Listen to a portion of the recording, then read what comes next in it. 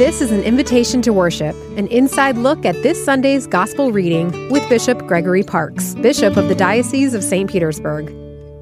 A joyous time for a church community is celebrating the sacrament of marriage with their parishioners.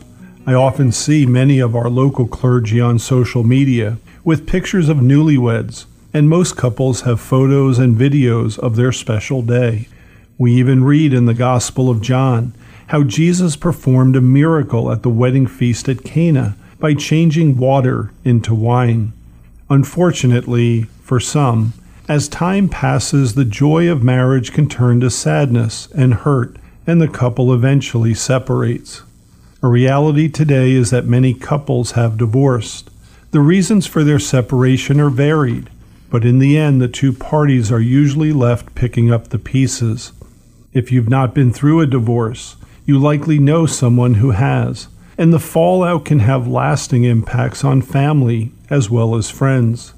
Unfortunately, there's a lot of false information and misconceptions regarding the place of divorced persons within the church. There are a couple of things to keep in mind. Just because someone is civilly divorced doesn't mean they can't come to church and receive the sacraments, as long as they haven't entered into a new relationship. However, after a divorce, many will eventually seek another relationship, fall in love, and want to marry again.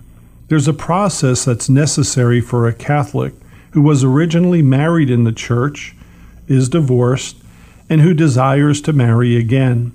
It's called the annulment process. You should contact your parish priest or deacon to discuss how this process works. Please know that the church is always here to welcome you home and to assist you in dispelling any misconceptions you might have about marriage and divorce. Again, if you have questions about your marriage, past relationships, and getting right with God, talk to your local parish priest or deacon. They can answer any questions you might have so that you might have that peace of mind that only God can give you. I'm Bishop Gregory Parkes, inviting you to worship with us this weekend. To find a local Catholic church, visit tampabaycatholic.org.